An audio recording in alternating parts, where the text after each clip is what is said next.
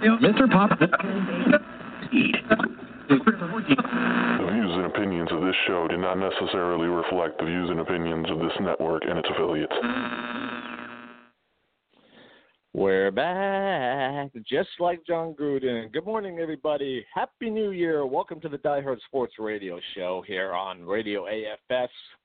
We're being brought to you by Gallagher's Pub and Grill, where you'll enjoy good food, make fast friends, and enjoy all your sports on high definition TV. It's a football extravaganza on this show today, as we are going to be talking football. I'm hoping my co-host Patrick Duhaney will join us momentarily. In the meantime, I'll hold the fort down here because there is no shortage of topics to talk about. It's football. It's the best time of the year for football. The college football playoff, Alabama and Georgia, squaring off tomorrow at the Mercedes-Benz Dome for the national championship, the fourth national championship in the college football playoff format. That culminates tomorrow. Wildcard NFL weekend happened, and road teams rule. What can you say? Both road teams pulling out victories yesterday. The Kansas City Chiefs dropping yet another one at home, this time to the Tennessee Titans, and the Atlanta Falcons, who were left for dead, basically, upsetting the Los Angeles Rams in the Coliseum. We're going to talk about that, break down why those teams won, why the other teams lost. We're also going to talk Jon Gruden, obviously. That would be the biggest story of the week, and we can get into that in a second. And we'll make Super Bowl predictions for Super Bowl 52, as well as an MMA boxing report with Patrick Duhaney once he comes on here. And if we have any time, we will go ahead and get into the NBA and the Los Angeles Lakers' recent nosedive. Can they turn around, or is this the Lakers starting to quit and maybe tanking for another high lottery pick to get even younger than they are now? We're going to get into that. I've got a couple things to say about that. I'm a big Laker fan. So I've got a couple of things to say about the current team and what might be going on with the organization, so we will get into that. Like I said, we have no shortage of things to talk about, and if we have more time left after going through all this, then I've got other things that I've written down as well. So you're going to be entertained today. You're going to hear some very strong opinions. You're going to get some humor, and you are going to get the truth. I'm going to tell you the truth. I'm going to tell you like it is. I'm not going to tell you things based on affiliations or relationships because I don't have those relationships. It's just me and my opinion, and that's the greatness of this show. He's back like we are. Jon Gruden, after 9 years in he is coming out of the broadcast booth after 9 years. Kind of like someone may come out of the closet. After 9 years, he is coming out of, well, not really, but anyways, that was a bad joke. But after 9 years, he is coming out of the broadcast booth to return to the sidelines. Chucky is back to terrorize the sideline and try to make life miserable for the other team. Although some would say sometimes it makes life miserable for his team because of how intense he is. But he's coming back, and he's going to the Oakland Raiders, the team that traded him away back in 2002, only to lose to him in the Super Bowl the following season when he was a head coach of the Tampa Bay Buccaneers, who had a chance to hire Jon Gruden apparently, but they decided to give Dirk Cutter one more year to try to turn the franchise around and to turn Jameis Winston into a true franchise quarterback. So Mark Davis and the Raiders swooped in and offered him a 10-year, $100 million contract. 10 years, $10 million a year, the richest contract in the history of the NFL for a coach. Why is Gruden coming back now? Why 10 years? I'm going to go ahead and get into that moment. I'm going to go ahead and get into that. First, why is he coming back now? Because ESPN, over the last few years, and I've read a number of articles on this one, has succeeded in two areas. One area of succeeding is laying a whole lot of people off. They have laid off so much talent, it'll make your head spin. If you're working in an organization that is laying off as much as ESPN has, the question you got to ask yourself is what in the name of Chris Berman is going on here? That's one reason, and that might have been on Gruden's mind. Although Gruden appeared to be in the Ivy Tower, Gruden appeared to be in Maymac, Gruden appeared to be Teflon, where he could do no wrong. So he probably wasn't in danger of being laid off, but he had to wonder how those layoffs would impact the organization as a whole. And that's a legitimate concern if you're employed by an organization laying off as much as ESPN has. The second thing is that, have you noticed that the luster is off the shine of Monday Night Football? Monday Night Football matchups over the last couple of years on ESPN have been, to put it very nicely, leaving a whole lot to be desired. And Gruden never stopped being a coach. When he commentated on a game, he was coaching. When he ran his quarterback camps, before the NFL draft, he was coaching. He's never stopped coaching. And what's amazing is that his coaching star grew the longer he was away from coaching. Isn't that interesting? Usually you grow in your career when you're actually doing it. But when Gruden wasn't being a coach, except on TV, which is a whole different perspective, his star kept growing and growing and growing because of that Super Bowl win, because of a winning record, and all of those things. And I understand why the Raiders would love to hire him. I would understand why any team would have to hire him because he's a very, very good coach. But is he a great coach? Is he worthy of a contract that I can only see being given to guys like Bill Belichick right now, or Bill Walsh when he was coaching, or Bill Parcells, or Vince Lombardi? I guarantee you Vince Lombardi never made this kind of money.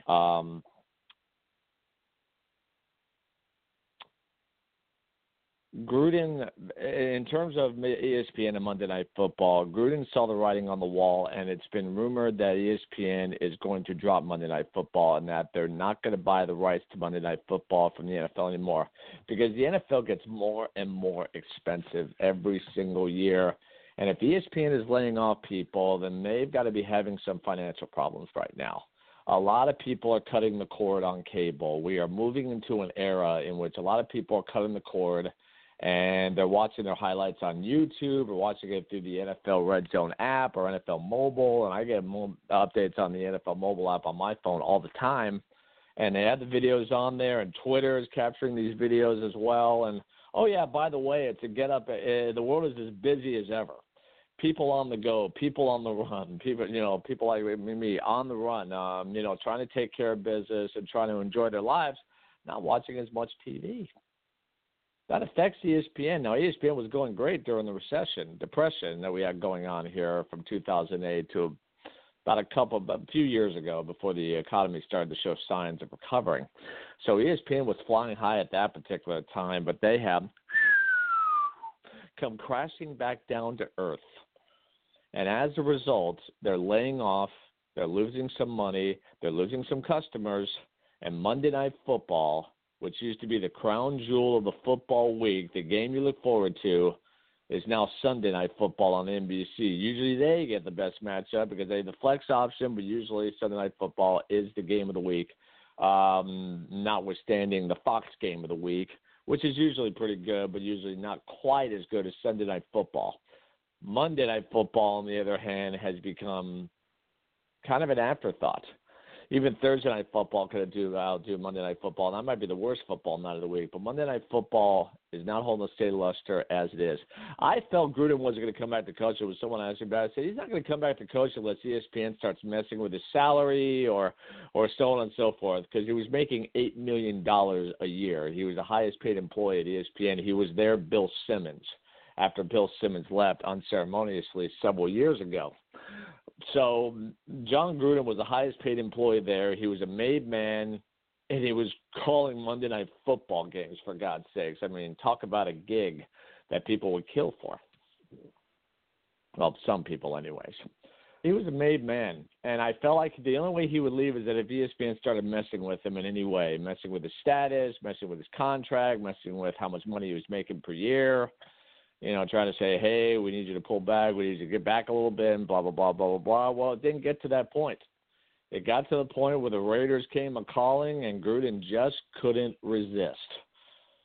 And Mark Davis couldn't resist giving him a 10-year, $100 million contract, which I'm going to get into now. Why 10 years? Now, $10 million a year, obviously the Raiders can put that money out there. I don't have a problem with that. I've never had a problem with guys getting as much money as they can. That's how it works. If you can get paid $10 million a year, if someone wants $8 million, if someone says $8 million a year, but you can get paid 10, you can get paid more than what you're getting paid previously, have at it. Go for it. Get as much money as you can. I have no problem with that. It's not my money at the end of the day. So a lot of people in my career go, well, how could you take $100 million? How could you not? I mean, seriously, it's $100 million. That is generational wealth. That's wealth that will cross over to one or two generations after the recipient of a contract like that has passed. You can't turn that up. Not in this country, not in this day and age, not for any reason whatsoever. Doesn't make you a bad person, so I have no issue with the money. I do have an issue with the years, though, because you better be exceptional if you are going to see through a 10-year contract. A 10-year contract was just offered in college football. I'm trying to remember who. It'll come to me. Why 10 years, Mark Davis? I asked a friend of mine about this, and he said, well, the Raiders are about to move Vegas. They want to make a big splash. I agree. Gruden is a big splash. He's the biggest splash. This is the guy that has been in rumors about returning to the sidelines every single December going into the offseason. Finally, Gruden has accepted an opportunity and fulfilled what so many people were seemingly waiting to see happen for a day's age. It's a big splash just hiring him, Mark Davis. But 10 years turns a splash into a potential tidal wave. Because Gruden, who I said is a very, very good coach, may not be a great coach. After that Super Bowl run in Tampa Bay kind of fell off a little bit. Wasn't making the playoffs for consecutive years. Has Gruden changed a little bit? Because if he's intense as he was before he went to the broadcast booth at ESPN, he's going to wear his players out, like Tom Thibodeau with the Bulls. Wear his players out. He's got to. There's a time to be intense, but there's also a time to be philosophical. And I wonder if Gruden learned that in the broadcast booth. I wonder if being in the broadcast booth got him a little bit of perspective. Because he was consistently as intense as he was before leaving Tampa Bay back in 2009. I can't see him lasting 10 years. I mean, do you realize how long 10 years is? It's got its own term. It's a decade. That tells you something. It's got its own term. A decade. It's a long time. I mean, in the grand scheme of life, it's not a long time, 10 years, but 10 years in the same position with the same organization, that is a long time. And if Gruden is as intense, if not more intense than he was before he went to ESPN, it's not going to last. But Mark Davis wants to make a big splash. Well, he's made a big splash just by hiring Gruden. And like I said, offering him a 10-year contract now makes it a potential tidal wave if it doesn't work out. If it works out, great. If they win multiple Super Bowls, it'll be worth it. And he should win multiple Super Bowls. If he's got 10 years, one Super Bowl every 5 years, I think is reasonable.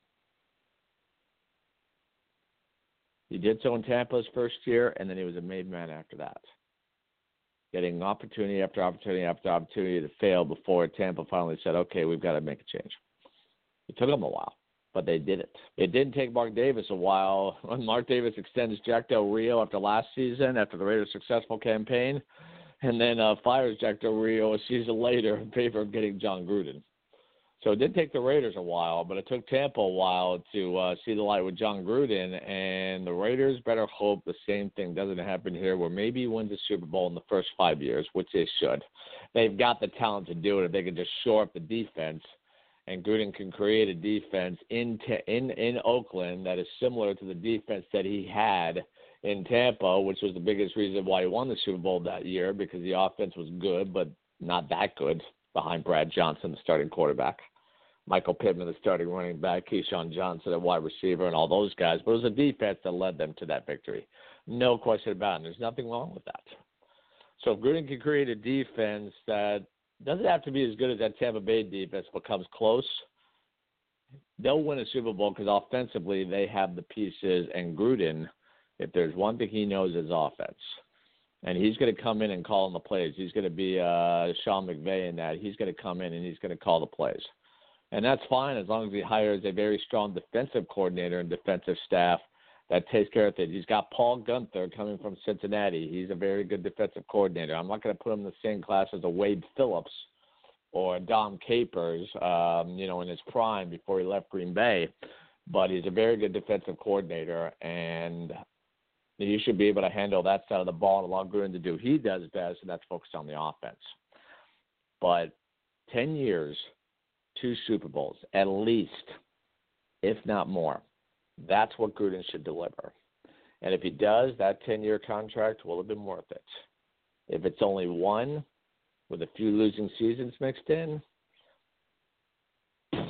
tidal wave. And Gruden is out of coaching, and he doesn't come back. This is it.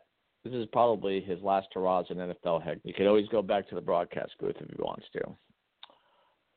So, congratulations to the Raiders for getting that splash hire in anticipation of relocating to their billion-dollar facility in Las Vegas.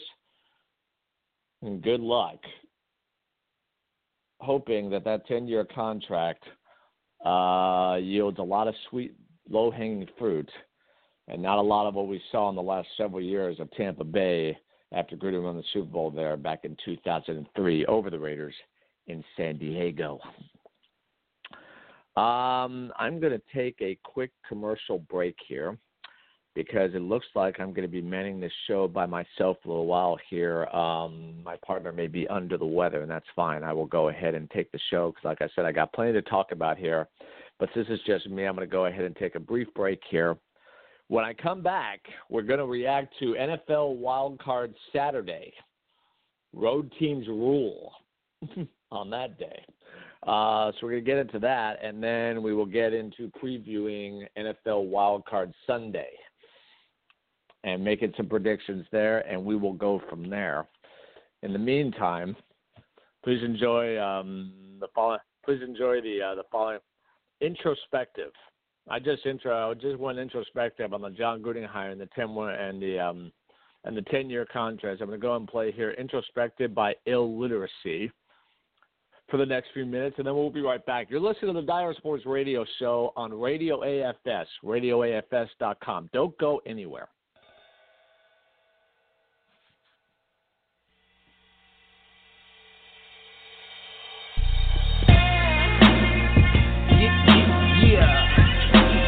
Everything you thought it would be. The highly anticipated return, illiteracy. This is no placebo. The follow-up to us checking your ego. A lot of personas have been exposed as made up, like those in the culture known as emo. But this is life authenticated with no TiVo. They talk mathematics, lavish habits, earning scratch from the attic. Freaky females with fattest assets, smash tactics, premium trees, unpackaged, wrapped in leaves, add matches, ashes. These are crayons. What kind of conclusion do you think kids are drawing from those? Before you point a finger at a judge, closely examine the person in the mirror with the straw in their nose. Dirty little secrets, embarrassed once y'all are exposed. Desperation with your back to a wall or enclosed. Don't act like what I'm talking is prose, cause my lines frustrate you like the theme parks for walking as though I just make it so you walk on your toes and give you materials to build as often as lows. I'm well liked but still caution my foes like cheap sneakers. Is it really worth the loss of your soul? How ironic yet epiphanical. Step into the church centered and unforgivable. Physically blessed earth angel in a tight dress alters my focus, that easy to digress. Yes, even with the best intentions, hell seems less in the distance. Closer to each footprint I leave's invention. So this is what I turn to ease the tension. Introspective, maybe to a fault. Stepping out of my head and my comfort zone.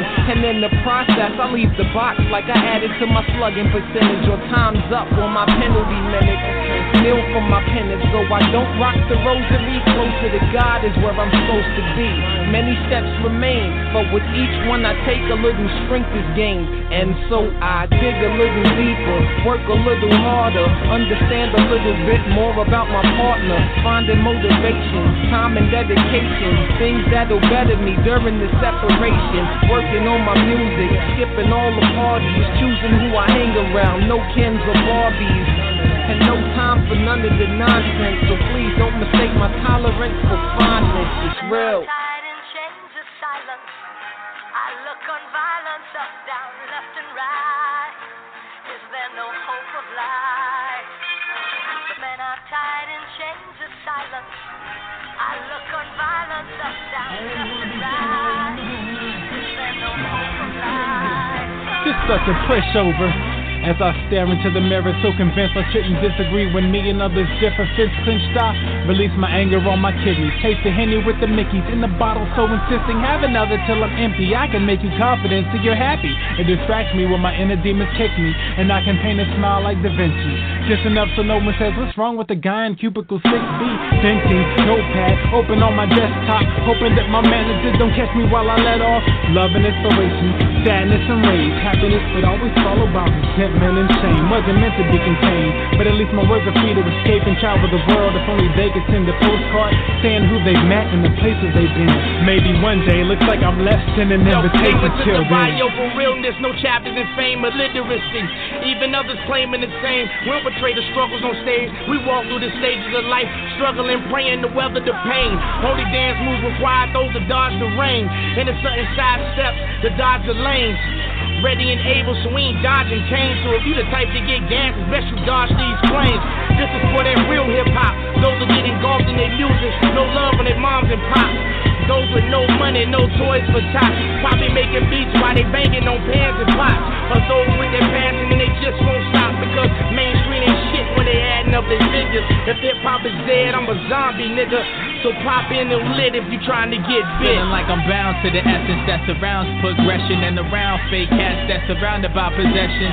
I got the vibe, the glow, the touch, the eye, the vividness. I'm living in infinite skies, no cloud vibe, dripping the power drive. Sounds to your dome, no man roam to sound like I define the pinnacle. I close my eyes and imagine a world less of bullshit lyrical. Rappers that remind me of spun off stereo. Populate the hour with shit that's already out now. It's so apparent that generic is a merit. They wear it like a badge and they ain't afraid to share it.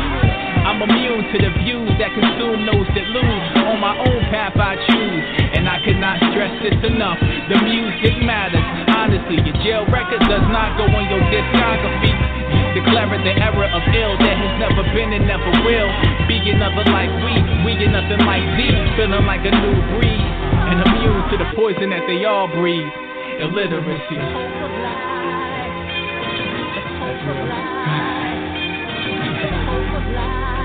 Let's begin. Welcome back to the Diehard Sports Radio Show on Radio AFS. I am your host, Steve Etzkowitz, holding it down in this football extravaganza. Woo! I feel it. So talking about Jon Gruden before, I'm reacting to him coming out of the booth and coming back to the sideline. That's going to be interesting to see how that plays out.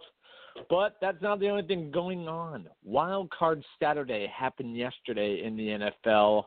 Road teams rule. I can't remember the last time that both road teams won on a Saturday, but it happened yesterday.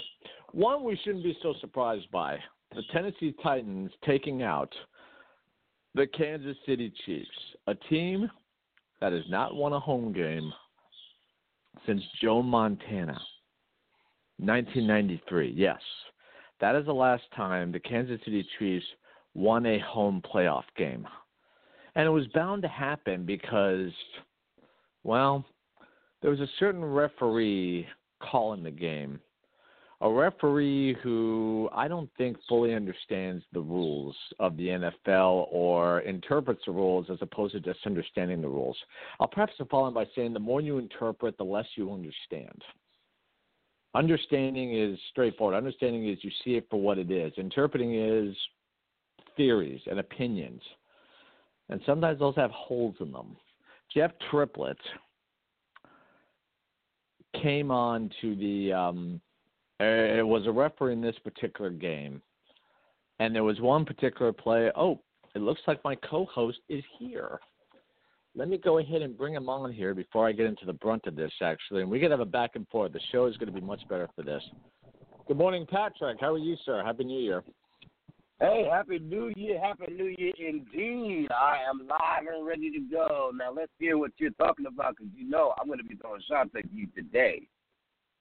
Fair enough. I have to come clean about something, and I have to kind of take my lumps today because the Buffalo Bills are in the playoffs, so maybe they're not frauds. But I have an argument that I can make about that. It might not pass the grade, it might not make the grade, but I have an argument I can make about that.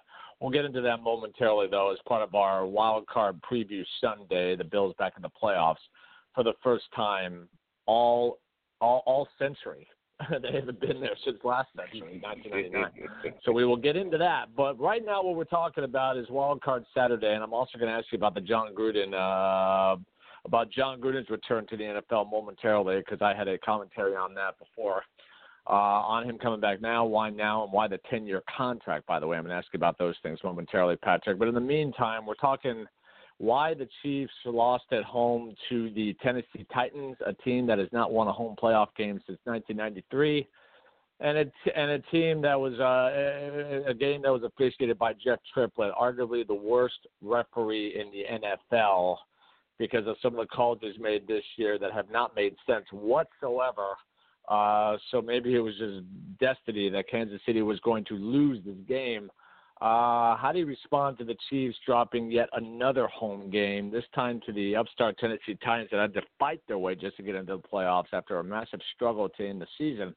How do you explain Kansas City losing at home to Tennessee?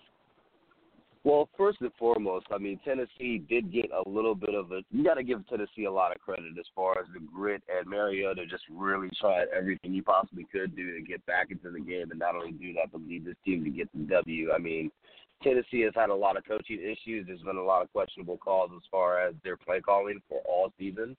So you got to give that team in general a lot of credit. But Kansas City, I mean, I personally think that it's time to get rid of Andy Reid, and, you know, Alex Smith may need to move on. I mean, that team has been poised to run the AFC West for so many years that there's no reason as to why they lost to the Titans other than just simple fact, poor play calling, poor coaching, and just in general, just poor execution as far as making sure to lock it in. I mean, your defense was already basically dominating them throughout the entire first half. There was that close call where they almost got the ball back and were able to go ahead and return it back to the touchdown. But of course, Henry was down on the play. But you know, that loss that Kansas City got yesterday was just simple. It was on them. You know, there's gonna have to be some changes as far as Alex Smith is probably gonna be leaving. If I was him, I would. And I think that Andy Reid maybe needs to go ahead and be out of there and probably retire, because, I mean, he just can't get teams over the hump. I mean, we saw it with Philadelphia. We see another example of it yesterday, you know, looking at that situation with the game. It just I'm going to blame Andy Reid on that one in the play calling. You know, what's interesting about that, Patrick, and yeah, there were some questionable play calls in that game, but a whole lot of questionable officiating and a lucky break for Tennessee when Marcus Mariota caught his arm pass for a touchdown. You remember that one. That might have been a momentum. That's just one of those freak plays that, you know, as I heard on the ESPN radio last night, you won't see again for the next 10 years. Although we don't know that for sure, but that was certainly a play that you're not going to see very often. A quarterback passes, it gets batted, the quarterback catches it, then runs it in for the touchdown. A little lucky break and a little momentum for Tennessee, and there's something to be said about that. But your point about the play calling is interesting because that's what turned Kansas City around in the regular season. That's what allowed them to win the division. After starting out 5-0, and then they massively struggled in the middle, the Chargers are making their move, and Andy Reid decides to turn over the play calling duties to offensive coordinator Matt Nagy, who is a hot head coaching prospect because Kansas City wins 4 of their last 5 games, and it's because Andy Reid turns the play calling over to Matt Nagy, and the team is better off for it. And then they come into this game, and what happens. But I think Kansas City's undoing One, Alex Smith, and I've read a lot of reports that Alex Smith probably won't be there next year, and I'm inclined to believe that's the case. And if he signs with a certain team, they are a Super Bowl favorite, which I would dispute because Alex Smith has never been to a Super Bowl. How do you make them a Super Bowl favorite? I know Alex Smith has a good reputation. I'm happy that he's made, a pretty good run of it after getting unceremoniously traded by San Francisco after Colin Kaepernick emerged. So I'm happy that he did well over there. But to say that he's going to make a team a Super Bowl favorite, I think is a little far-fetched because he's the guy that gets you to a certain point but can't seem to get you over the top, like Tony Dungy with Tampa before he left and Jon Gruden finished off what Tony Dungy started. That's what Alex Smith says to me. And Andy Reid might be the same way. 5 straight NFC championship games with the Eagles last decade. 1 Super Bowl appearance and a loss to the Patriots and Donovan McNabb getting sick to his stomach late in the game. Not his fault, but kind of the epitome of Andy Reid's coaching career in Philly. So near yet so far. You could say the same thing in Kansas City. And Kansas City's defense, as talented as it is, not that good. Derrick Henry ran through and around that Kansas City defense. Tennessee played physical with Derrick Henry and Taylor Lewan, the offensive tackle, one of the best in the game. So that certainly worked out in Tennessee. They didn't abandon the run game even though they were behind, to Tennessee's credit, because usually that's what teams are going to do. But they stuck with that running game, and Derrick Henry just destroyed Kansas City in that second half. Marcus Mariota played very well and got that lucky play. But Alex Smith, I think, is out of there. And your point about, I don't think Andy Reid's going to leave. I think they want to see what he could do with Patrick Mahomes. And if Matt Nagy does not get a head coaching opportunity, he comes back as offensive coordinator, and maybe they start next year where you have an offensive coordinator on the coaching the calling the plays. Andy Reid focuses on coaching, preparation, putting the team in a position to win and making in-game adjustments. And defensively, they get better because that's, to me, their biggest problem right now. Defensively, they're just not as good as they've been. And then we'll see what they have. But so I don't think Reid will be gone, but I think Smith will be. I think also another valid point to go ahead and mention on that is the fact that Eric Berry is out of the season and was not able to play. So, I mean, that's another point as far as that defense not being as good as what it could be. Derek Johnson, I think, had some issues as well with the middle linebacker. So. Yeah, and then also another key factor as to why Kansas City lost that game was the loss of Travis Kelce through the concussion after I think it was around the second quarter. Did you see that hit? Yeah, that was a terrible hit. Oh, my Lord, it was bone-jarring. I mean, it could have broke the TV screen. And you can see, I mean, Travis Kelce is baby Gronkowski, and he was rattled. And, looking at that I think was another thing that probably, set him up for failure.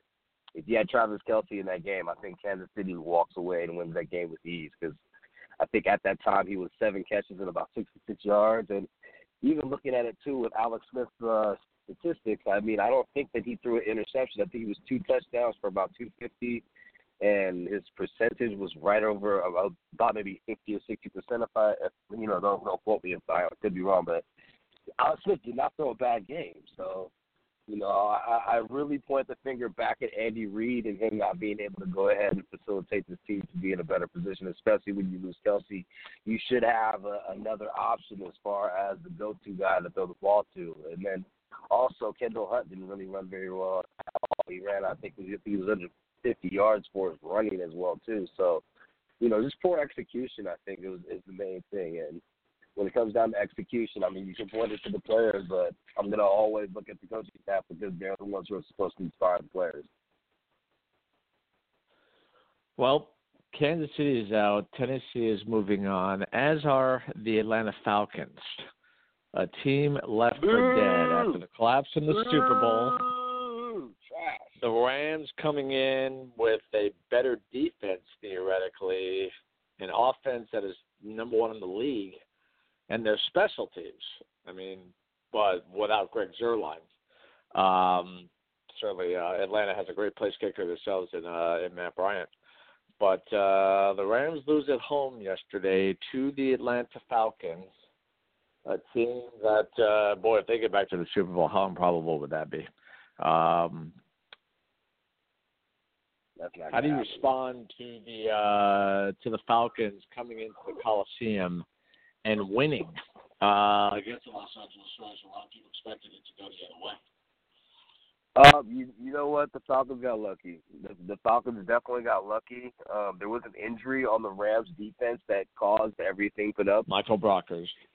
Yes, sir. You hit it right there. Once Brocker was injured and once he went out, that Falcon offense was able to start clicking. Devontae Freeman was able to run the ball. The pressure that was being brought to Matt Ryan had somewhat relaxed. So that was the thing that kind of broke the camel's back in regards to that offense clicking for Atlanta. I mean, Atlanta's defense, they performed subpar. They weren't terrible, but they made plays when they needed to. But that injury, just in general, was really the reason why the Rams lost last night. I was really disappointed to see them lose. But, one thing that I can say is that looking through social media and talking to talking to my boy who went and looking at a couple people who went, the energy is still high in L.A. We're still thriving, and there's going to be a lot more playoff games. And I think next season it's going to be a real good competition between the 49ers and the Rams. I mean, that's going to be one of the things that are going to be reignited.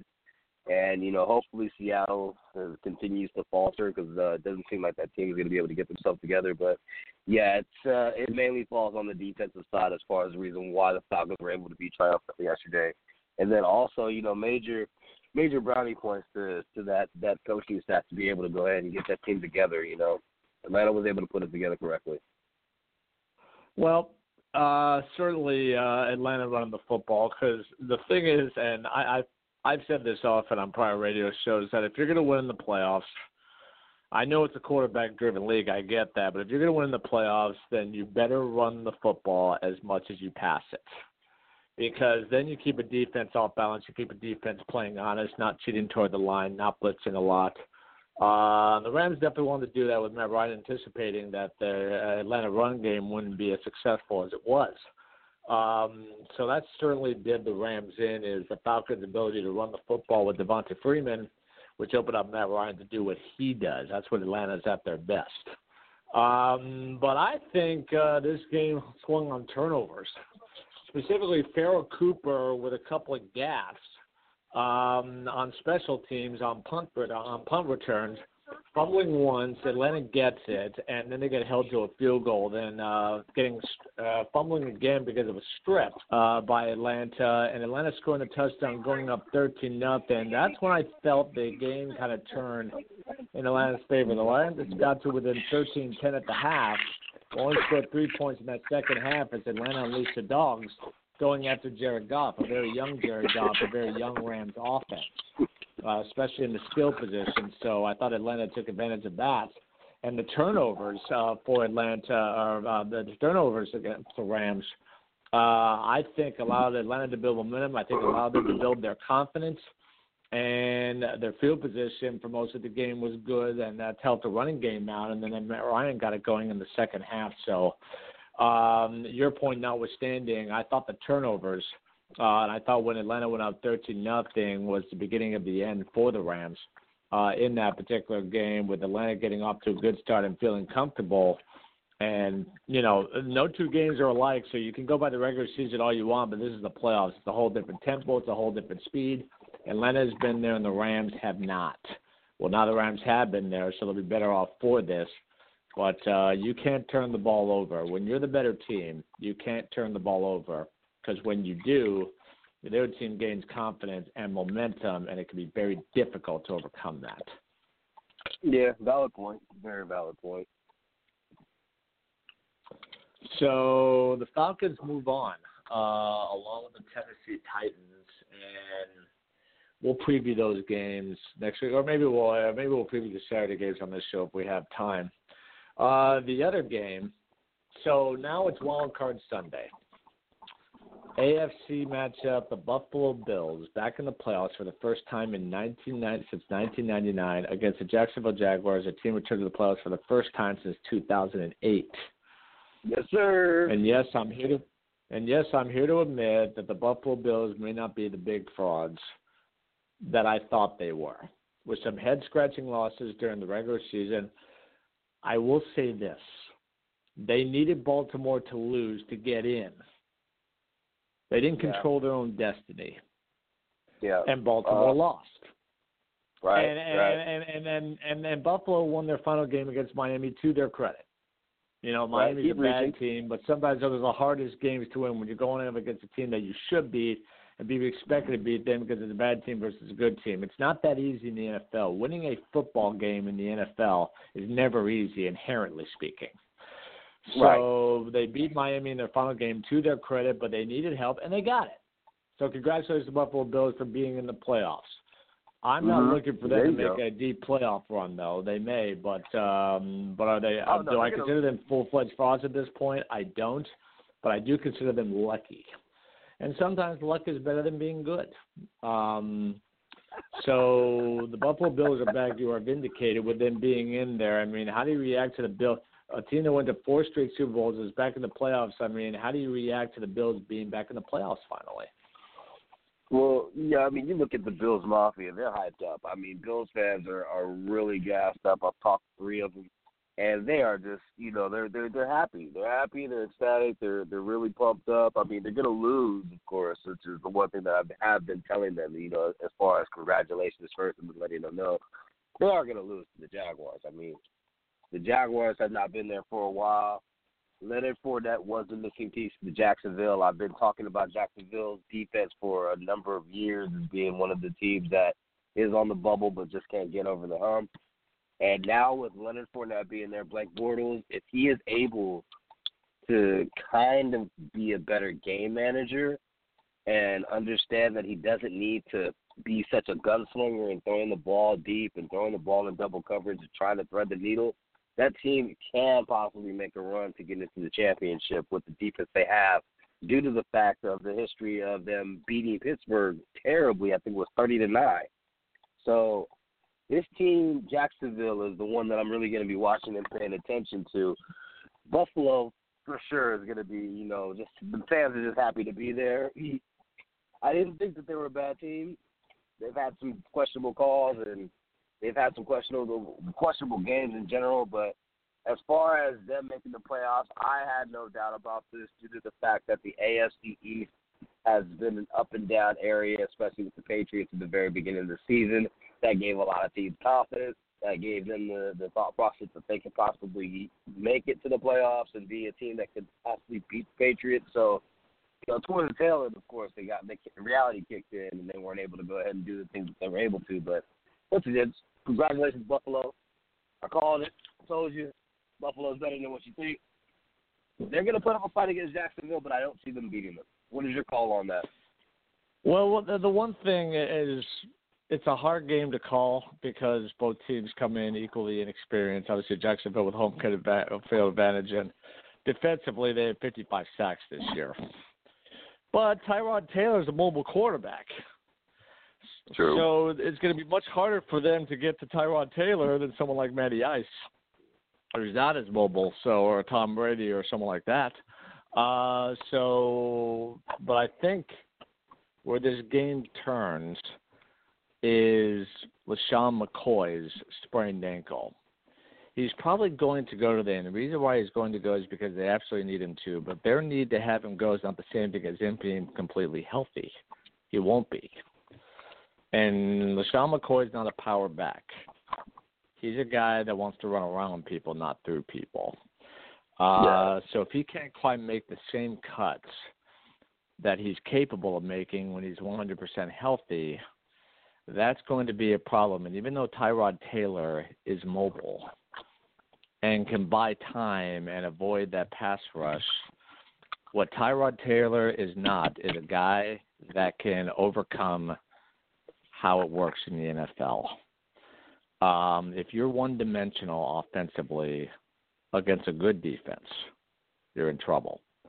This is a great defense. So Buffalo has to run the football with LaShawn McCoy. And you'll remember their backup running back, I forget what his name is, was cut in the offseason. This was a guy that was highly touted, as a backup running back, almost as good as LaShawn McCoy. They cut him, which was an interesting move, and we don't know why. So you don't have him in this game, and you don't have LaShawn McCoy at 100%.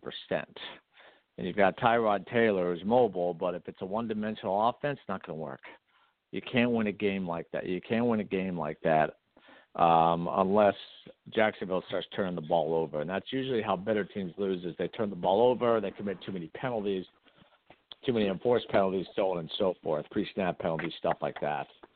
So as long as Jacksonville doesn't beat themselves, doesn't turn the ball over, and with Blake Bortles, obviously that's a concern because he can be a turnover machine. They should win this game because Osama Core is not 100%. They have an opportunity potentially to face a Buffalo offense that could be one-dimensional with Tyrod Taylor, and it's just not going to be a winning formula in a playoff game. So I expect Jacksonville to win, but I think the game is going to be fairly close because neither one of these offenses scare me if I'm an opposing defensive coordinator. Well, I mean, if I'm playing devil's advocate against my own thought process on this, I mean, Jacksonville does have a history of turning the ball over, of course, and that's been a major problem for them. Bortles, yeah. And then also, if you look at it too, Leonard Fournette is coming in somewhat gimpy because he had a couple of small minor injuries towards the last half of the season. So there's still an opportunity for Buffalo to possibly do some things as far as maybe throwing the ball. I mean, Tyrod Taylor has the capability to be a good quarterback. So there is a flip of a coin to a certain degree, but I personally, just because I'm maybe a little bit biased and I want to see Jacksonville get a W, I think that the Jags have enough as far as defensively with Jalen Ramsey being able to shut down whoever he's going up against for them to go ahead and kind of dominate this game, especially being at home. Boy, how good is that Jacksonville secondary? How good is that Jacksonville secondary? A.J. Boyd, Jalen Ramsey. My God, that secondary is just loaded. I think the Jacksonville secondary is now the legitimate Legion of Boom. With what's going on in Seattle, I mean that secondary is just loaded with talent and with guys that play well. It's and that defensive line is. And they can get to the quarterback too and get 55 sacks for God's sakes. And I'll bet you more than half of those were covered sacks because of guys like Ramsey and Boyd. Yeah, so I mean, this Jaguars team has the potential to make it somewhat of a deep run, especially with the way that everything's set up because they play Buffalo. I believe that they play Pittsburgh if they get the W today, and then going into the championship, they could give the Patriots a run for their money due to the fact of how talented that defense is. So, I'm not too far gone to say that the Jaguars could possibly be the AFC representative in the Super Bowl. So. We'll see, man. It could be if they get the offense playing well. If Fournette plays well and Blake Bortles does a good enough job, I mean, they have a defense that could get you to a Super Bowl like Denver.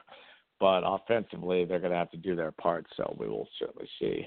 Calais Campbell also, what an incredible player. MVP candidate as far as I'm concerned. He's not going to get it over Brady or over Todd Gurley, but Calais Campbell, what he's done of rallying the defense, the leadership he's brought, also a huge key for Jacksonville this year. So we'll see what happens. But Jacksonville's offense is going to be the thing to watch because as that offense goes, so goes the team. So if they play well, they'll be fine. If they don't, then the defense can only do so much. Man, the Buffalo Bills and the Jacksonville Jaguars both facing each other after long absences in the playoffs.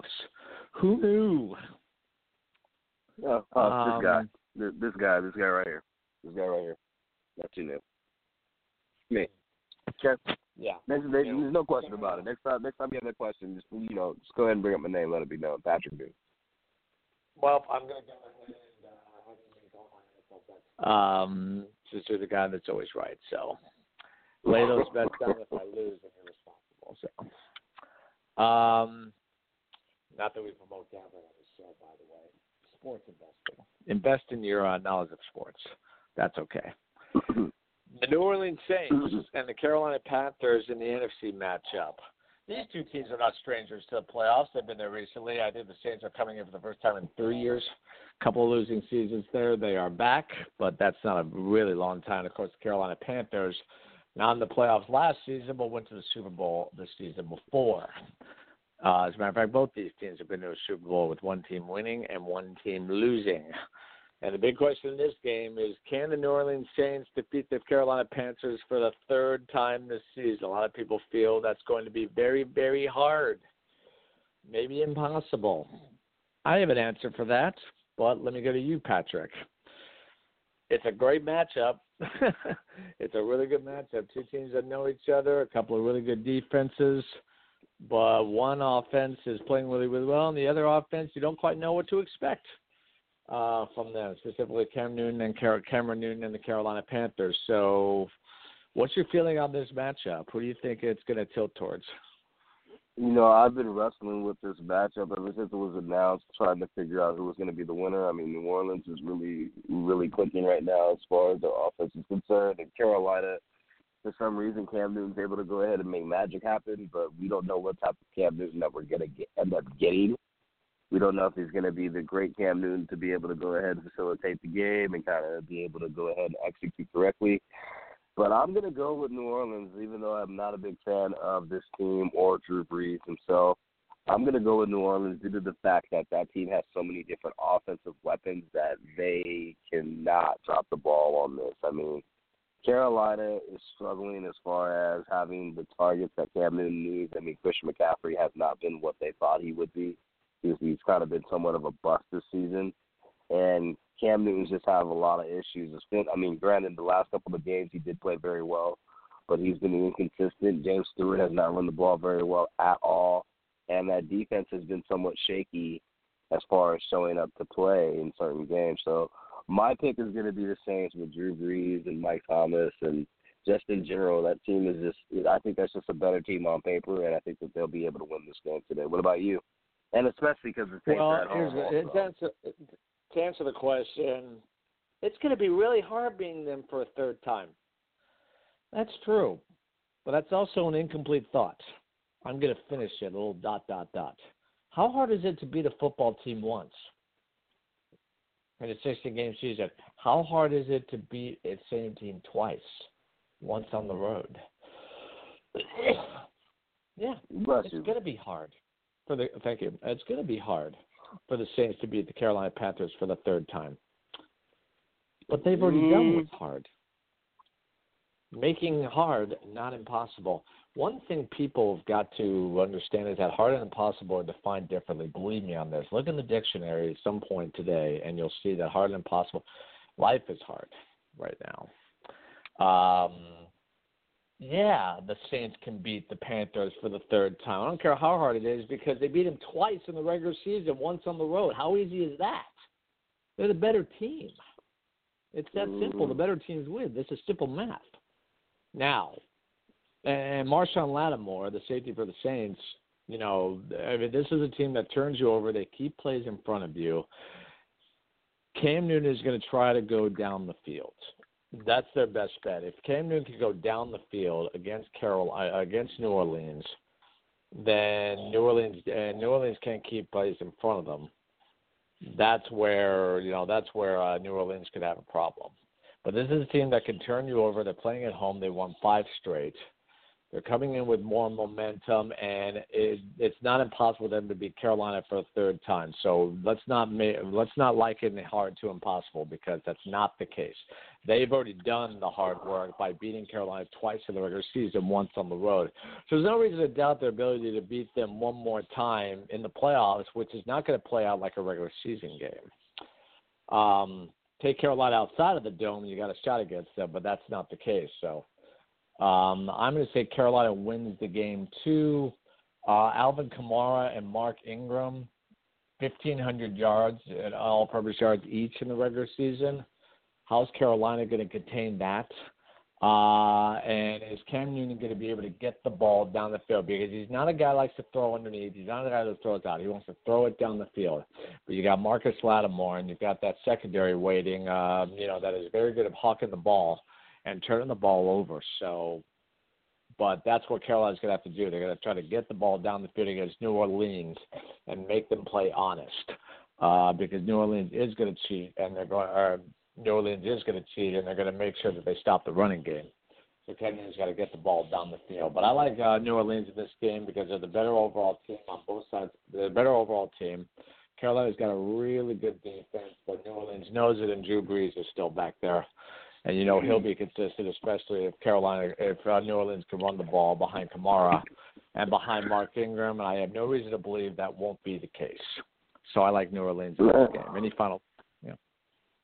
I mean, just the simple fact is that it's playoffs football. So, I mean, what's done in the regular season is something that does have some weight to it. But at the end of the day, playoffs are a different time, and it brings out a different type of player. So, I do believe that the Saints will probably get the W, but I don't think that it's going to be as easy as we are thinking right now. That's what we're talking, because it's the Carolina Panthers, and the simple fact is that you can't rule out a team that makes it to the playoffs. Point blank. Oh, I'm not ruling them out whatsoever. It's going to be a great game, no question. Well, the Saints are the better team. They've proven it, you know? Yeah. We'll be entertaining, though, nonetheless.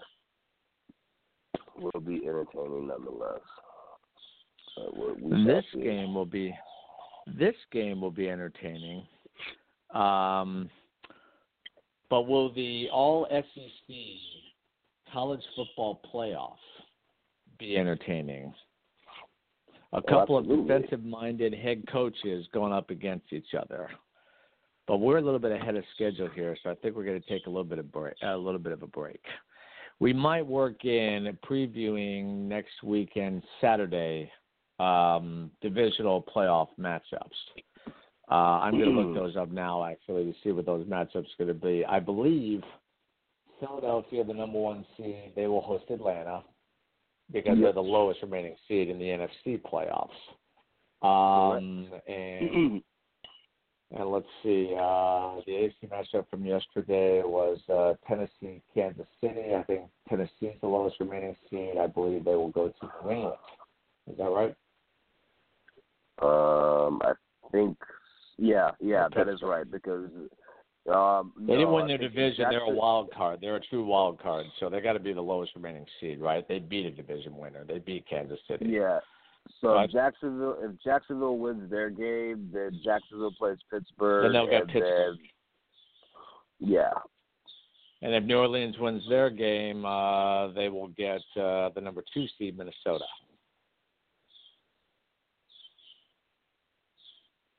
Is that right? I believe that's correct. Well, I believe that's correct. Yeah, we'll find out. But the lowest remaining seed will face the top seed. The lowest remaining seeds, from what I can see, are Tennessee and Atlanta, teams that not win their division. So the number 1 seeds get them, Philadelphia and New England, respectively. So we're going to talk. We'll probably mix that into the show after we talk about the college football playoff. We have some NBA stuff as well.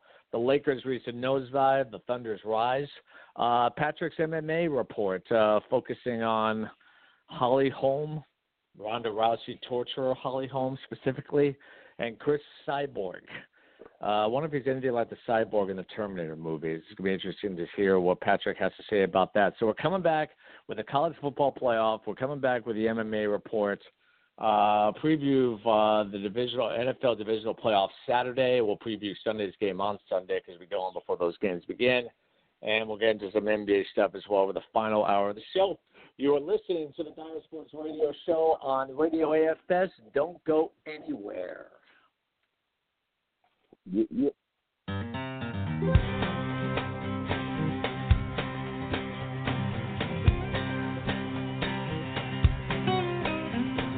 Rain ain't falling out of the blue sky.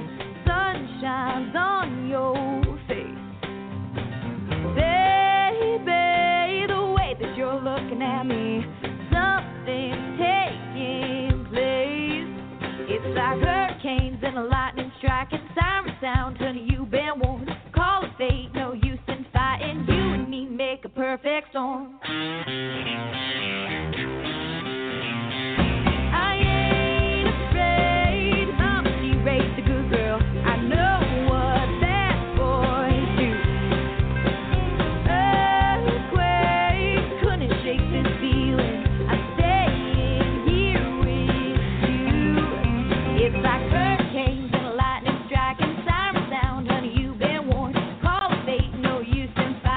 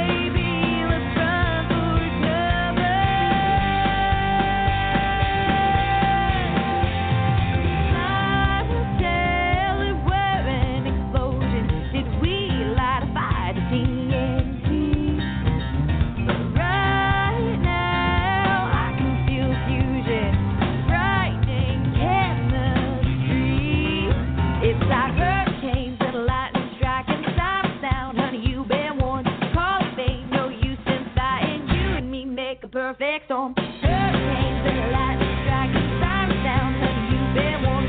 Promise ain't no use in fighting, you and me make a perfect storm. Hurricanes and lightning striking, sirens sound, honey, you've been warned. Promise ain't no use in fighting, you and me make a perfect storm. Hurricanes and lightning striking, sirens sound, honey, you've been warned. Promise ain't no use in fighting, you and me make a perfect storm. Hurricanes and lightning striking, sirens sound, honey, you've been warned. Promise ain't no use in fighting, you and me make a perfect storm. Hurricanes and lightning striking, sirens sound, honey, you've been warned. Promise ain't no use in fighting, you and me make a perfect storm. At Midwest IT Support Help Desk, we believe that technology should support and enhance your organization's success, not constrain it. With our wide range of best-in-class services, we provide customized solutions that fit your unique IT needs. We are committed to excelling at our job so you can focus on doing yours. Midwest IT Support Help Desk is always available, providing your organization with professional remote help desk support services you need. Midwest IT Support Help Desk will solve your technology issues day or night. Our IT staff ensures that your network and computers are up to date and ready for operation on a daily basis. Don't wait until problems occur. Let our organization solve them with our monitoring software, giving you the peace of mind you need. Let us do the worrying for you. Enabling your workforce with top-notch technologies isn't just important, but imperative for business success. This customizable solution allows your team to work seamlessly and collaboratively in a protected space. No matter what IT services you need, Midwest IT Support Help Desk will be there to support you every step of the way. Midwest IT Support Help Desk. We are committed to excelling at our job so you can focus on doing yours. Please visit www.midwestitsupport.com for more information, or shoot us an email at helpdesk@midwestitsupport.com. Give us a call, 765-239-9668. Welcome back to the Diehard Sports Radio Show on Radio AFS. I'm your host, Steve Itzkoch, here with co-host Patrick Duhaney. Before we get into the college football playoff matchup between the Alabama Crimson Tide and the Georgia Bulldogs, we're going to have Patrick come in here and give his MMA boxer report on Holly Holm and Cris Cyborg. What's going on there with the Ronda Rousey torture and the guy that sounds like he should be in a Terminator movie as opposed to maybe in the Octagon? Yeah, you know what? This matchup, I randomly didn't even realize that it was going on until I saw the pay-per-view show up on the 30th, right before the end of the year. So this is UFC 219, and UFC 219 was actually a lot better than I expected. You had a couple big names on the card. There was Carlos Condit fighting. There was Nurmagomedov fighting. Barboza was also fighting in that matchup. And then, of course, the main header of Cris Cyborg and Holly Holm. Just to start things off, the Carlos Condit and Neil McGinney fight was a really good one. It was kind of rough to see Carlos Condit performing the way that he did. He looked like he was in shape, but couldn't really do very much as far as Neil was concerned. It was a 3-round fight. I went to decision. Then moving forward, there was also another really good women's fight that went down. It was between Cynthia Calvillo and Carla Esparza. And during the whole entire fight, Cynthia thought that she was winning the fight. She thought she was dominating, but Carla was actually doing a lot of damage as far as controlling and making sure to go ahead and do what she needed to do to kind of split punches and dodge punches. And she ends up winning by decision as Cynthia was jumping around thinking that she won the fight. They called Carla's name and she won the fight.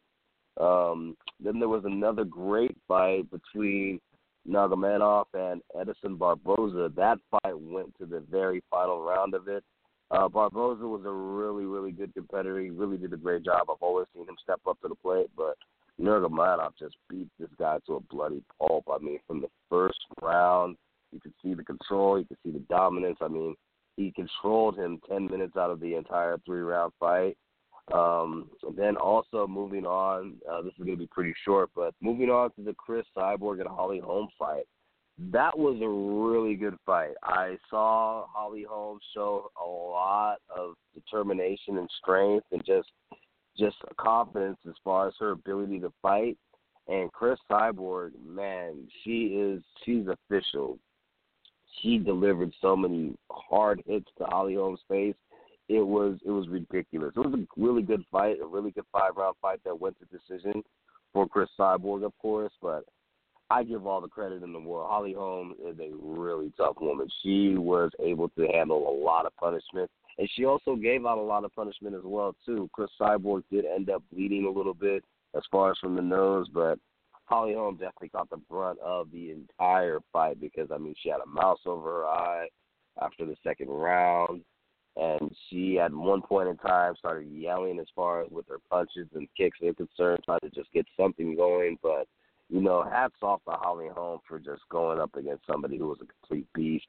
And you can see the reason why Ronda Rousey was dodging a fight for Cris Cyborg, because Cris Cyborg would have just decimated Ronda Rousey.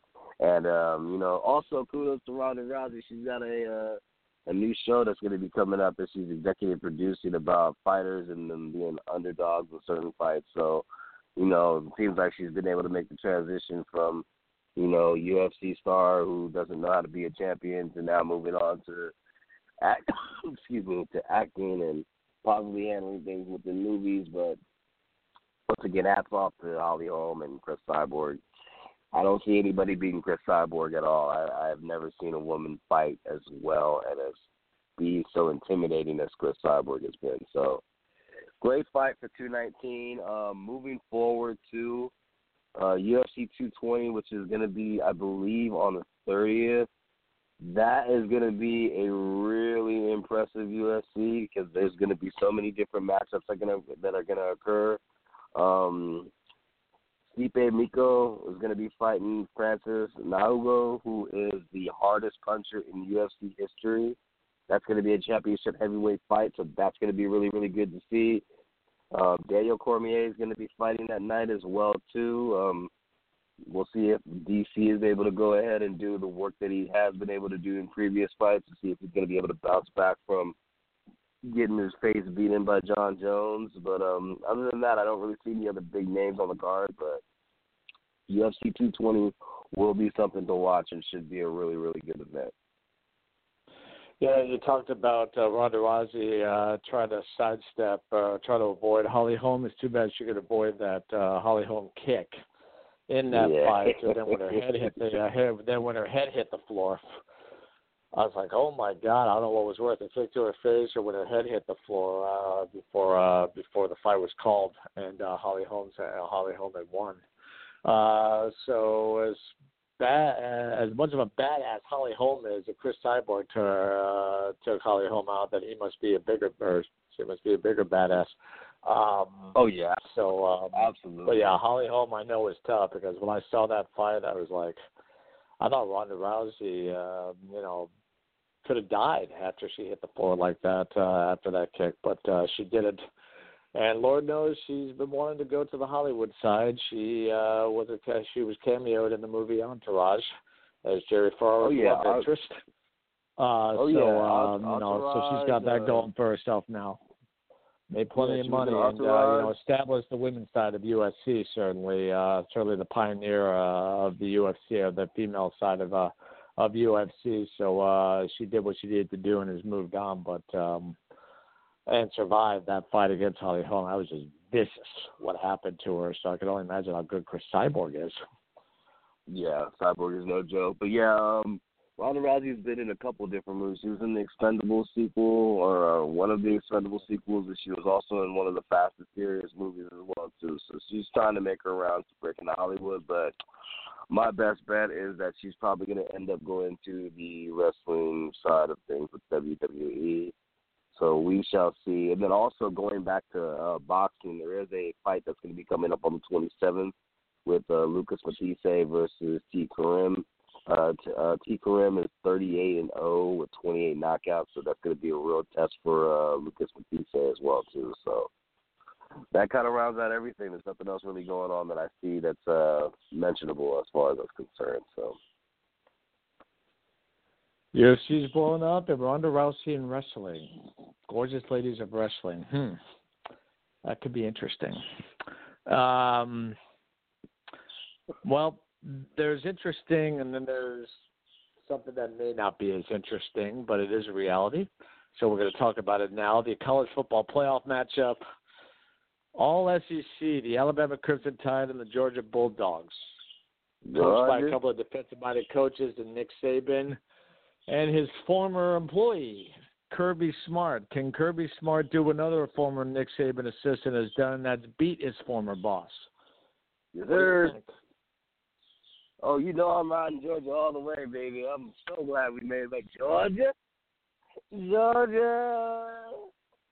Beautiful. I remember the movie Fled with Lawrence Fishburne and Stephen Baldwin, where they escape from a prison and they get caught by a hunter man, and Lawrence Fishburne asks, still lynching brothers in Georgia? Are you still lynching brothers in Georgia? I'm pretty sure that Georgia wants to lynch Alabama, but good. So what do you think? Yeah, Georgia's going to definitely hold it down. I mean, that team in general has just been able to go ahead and do a lot of greatness, and I don't see Georgia losing this game. I mean, with what they were able to do against Oklahoma, and Oklahoma thought that they had the game won pretty much. Baker Mayfield was already dancing. You could see a little highlight of him saying that it's over. And he did throw a pretty good game of doing 23 of 35, but Georgia's not playing. Georgia's going to be winning this game. I don't see anything as far as any shadow of a doubt. Jake Fromm has been playing pretty well. I think he's been a great game manager. And then also the rushing side of things with Sonny and Nick. Sonny and Nick have been able to dominate, and they're going to continue to go ahead and dominate. I don't see them having any problems running over this Bama defense. So I'm going Georgia all the way, as I called earlier. Thank you very much. And Clemson was trash out the gate. Terrible way to go out. But I'm not gonna beat you up anymore. I'm gonna let you live. I'm gonna let you breathe. But yeah, Georgia's gonna win this game against Alabama. I don't have any doubt on that. I think that they're gonna be able to go ahead and dominate this team. So it's gonna be possible snooze fest. What makes this game tough to call is Alabama has a reputation. But Georgia plays physical on both sides of the ball. They have a really good defense. Now, mind you, it was not on display against Oklahoma. But Oklahoma's going has Baker Mayfield, a Heisman Trophy winner, and Jalen Hurts not quite at that level. Even against Clemson, his numbers were good, but not great. Alabama's defense just shut down Clemson's offense. Tony Blank couldn't do anything. Georgia plays physical on both sides of the ball. Nick Chubb and Sony Michel are the key to that team. Jay Fromm is a good game manager, but if Alabama manages to contain Sony Michel and Nick Chubb, that puts the ball into the hands of a freshman quarterback. Not the best scenario for Georgia against Alabama. And I think Alabama might be missing. There's an injury to one of their linebackers. I'm trying to remember what his name is. So, and that's why I thought Clemson was going to win. Is I thought Alabama's defense coming in a little banged up, a little young. They could be had, but that was never the case. So Alabama's going to try to stop the running game and make Jake Fromm be more than just a game manager. Make him be the reason why they either win or lose the game. And that's going to be easier said than done. Then Georgia's defense on the other side. So I think Georgia has a chance to win this game if they run the football and not make Jake Fromm, not put Jake Fromm in a position where he's either going to be the hero or the GOAT of the game. I think the hero has to be the running game because that running game ran all over Oklahoma's defense, but Oklahoma was able to pass against Georgia's defense, even though Georgia is very good defensively against the run and against the pass. So that was a great game, by the way. Wow, I don't look for that in this particular game. These are a couple of defensive-minded teams. So I think the defenses will be ahead of the offenses, and I think whoever wins will score just enough to get over the top here. Yeah, we're not going to see Georgia and Oklahoma again. We're not going to see another game of that. Alabama. I'm going to pick Alabama only because nothing in the last 3 weeks of the regular season. Auburn beats Alabama and then chokes against Georgia. Clemson chokes against Alabama. a team that they beat 2 times previously. And arguably with the best defensive line in the country. They couldn't beat Alabama. This is just not going the way people expect. It's not going logically. It's not going by way of chalk. So I'm going to pick Alabama to win the game just because that would make sense within the last 5 weeks that haven't made sense. You know what I mean? I just see the committee. They put Alabama in controversially. Everyone's saying, no, it should have been Ohio State or USC or whatever the case may be. And Alabama wins the national championship. This season is not proportional by any stretch of the imagination. Things are happening. And when you say things are happening, it means things are happening that we don't expect. So picking Georgia makes a lot of sense because they play physical both sides of the ball, and they match up well with Alabama. Yeah. But Alabama has the fortune of playing in a season that, quite frankly, has just not made sense. You know, and sometimes it just keeps going. Every season has got a characteristic about it. The characteristic of this season is that it just hasn't made sense, particularly in the last month. Go ahead. Well, going back to what you were saying, I can't believe you're picking Alabama. I think that's crazy. I think you lost your mind. But by the way, I mean, picking Alabama is crazy against Clemson. This isn't Clemson. You know, but you pick Clemson. It's something else entirely. So it's not as crazy as you think. But you picked Clemson to win that, though. You thought Clemson was going to be able to dominate, and that's right. I'm giving Alabama credit. You know, they did it, and they did it easily. Given. Nah, no credit. They did it easily. It wasn't even a close game. I mean, Alabama dominated.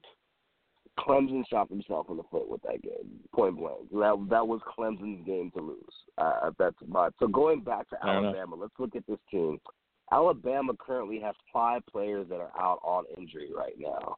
One of them being Tyler Moses. I recognize that. I just don't know who those guys are. So looking at that in general, anytime you have that amount of injuries to a team, even if we're not even going to take into the fact of their playing ability and what they bring or contribute to the team, when you have 5 injuries on a team, that alone is going to deplete and make that team weak in some way, shape, or form, whether it's offense, defense, or special teams, looking at that, right? So, and the guy that you mentioned for Georgia, that was Rashad Roundtree, which is a big injury, which is a big loss. That's the guy. But the thing is that when you look at the rest of this team offensively and defensively, as far as the defensive back unit is concerned, they're still a really formidable team on the other side of the ball. So, I mean, they are. And as far as containing Nick and Sonny, I don't think that anybody is going to be able to do that because both of these guys have rushed for over 1,000 yards so far this season. I think Sonny's 1,100 and Chubb is over there somewhere around maybe 12 or 1,300. So even if you stop one, you're not going to be able to stop the other because they have that change of pace with both backs. That alone is going to go ahead and give the team the edge to win this out. So I just don't see Georgia giving up this game right now. They lost the game earlier, which was understandable, but they are on a mission to win, and I think that they're going to win the championship on Monday. I don't think there's going to be a shadow of a doubt on that. But if I am wrong, I'm willing to say that I'm wrong, but not likely going to happen. Let it be known that I hope Georgia wins the game too. Okay. I'm just not a fan of Alabama. I'm not a fan of even though I respect him as a coach, he's just so petulant, so unhappy, and so intense. It's like, enjoy your success, you know. So it's that time. Yeah. Even after the Patriots won last year, you saw a certain amount of joy in Bill Belichick's face when he did that interview. I was like, wow, that's the side of Bill Belichick I never saw before. But with Nick Saban, it's just like, the crusty old curmudgeon, you know. So I let it be known that I hope Georgia wins. So I can't lose either way. My pick is right, or Georgia beats Alabama. So I can't go wrong. But so let that be known. But I'm just astounded at how these playoffs, how this has gone over the last several weeks, in which just so many things happen that just seemed out of proportion to me. So we'll see what happens. But it's a really good matchup. A couple of very physical teams, and again, I don't look for it to be like the Rose Bowl with Georgia and with Oklahoma and a bunch of offensive fireworks. I look for the game to be like that because the defense is just too damn good on the to let that happen. So we will see what happens. Whew, we have discussed a lot in this show so far, and we've got 39 minutes left. The show is going along at a nice, easy pace. We are cooking. So, I think we have time to work in previewing NFL Divisional Playoff Saturday. We can preview the Sunday games on Sunday. We'll leave that for next week. But there is Saturday. So, as we established before, Philadelphia will host Atlanta. Atlanta, being a team that wants to prove that last year's Super Bowl run is no fluke. Philadelphia desperately wanting to get back to the Super Bowl to try to win it behind arguably having the best trenches in the entire league, offensive line, defensive line. I don't know if Jason Peters is back for Philadelphia on the offensive line. If he is, good for Philadelphia. But they have a backup quarterback, Nick Foles, who after he took over from Michael Vick when Andy Reid was still in Philadelphia and threw for 27 touchdowns and 2 interceptions that year. Then he goes to the Rams and pulls up like a 10 over there, and now he's back in Philadelphia as the backup quarterback to Carson Wentz, who injured his ACL at the end of the year and was put on into reserve ending his year. And a lot of people questioning, can Philadelphia get to the Super Bowl now, which I think they can because the way they play in the trenches, that's huge. As long as Nick Foles doesn't make a lot of mistakes. But Nick Foles has struggled. And Atlanta comes in playing with house money. They just wanted the Coliseum win. They're going to come in and play the same way. And if they can run the football against Philadelphia, which is going to be easier said than done, then look out. But, of course, there is a matter to consider that it's going to be much colder in Philadelphia than it's going to be the Rams. So there's a lot of factors in this game that both teams are going to have to deal with. The Philadelphia with a backup quarterback, Atlanta playing out in the cold against a team that plays very, very well defensively and is much better against the run than the Rams are. So it's an interesting game, and it's a tough game to call. So I'm going to go to you, Patrick. Who do you think this game tilts in favor of and why? So let me just go ahead and fire back with a quick question. Do you think that Nick Foles is going to be able to lead this team consistently without having any type of turnovers? Because I personally don't think so. I personally don't think that Nick Foles is going to be the one to actually lead this team and be able to facilitate this game the way that Carson Wentz was able to. But I just want to get your thought process on Nick Foles' possibility before I give my pick. What do you think about Nick Foles as far as a quarterback as a whole? Well, here's the thing. Nick Foles, we've seen so many teams win when they had a quarterback that was good enough. Trent Dilfer and the Ravens back in 2000. Brad Johnson and the Bucs back in 2003. And Jeff Hostetler, when he took over for Phil Simms before the Giants beat the Bills in Super Bowl 25 in the Rose Bowl way back in 90-91 when I graduated high school. Hey, backup quarterbacks have won in the NFL. It's not an impossible thing because, and by the way, and this is why we need to stop making this a quarterback-driven league. We pay so much attention to the quarterback, they don't play every position on the field. That's not fair. Even with Carson Wentz had a really good year, but his numbers were not as good as Drew Brees or Tom Brady. Their trenches got the least of the headlines, and that was a big reason. And when they acquired Jay Ajayi, who's huge in this game, if Jay Ajayi runs the football, then Nick Foles does not have to carry this team. And you can run on that Atlanta defense. So Jay Ajayi is big in this game along with how Atlanta plays on the trenches on both sides of the ball. So if they run the football well and Nick Foles does not make mistakes, to your point, he can lead them. He can help them win a Super Bowl. He might not lead them there like Peyton Manning did not lead the Broncos to their last Super Bowl as a defense.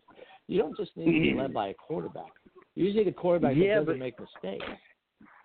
Yeah, so that's my feeling. Can they do it? Yeah. Will they do it? I don't know. I'm with you in that. I don't know if I trust Nick Foles. I don't.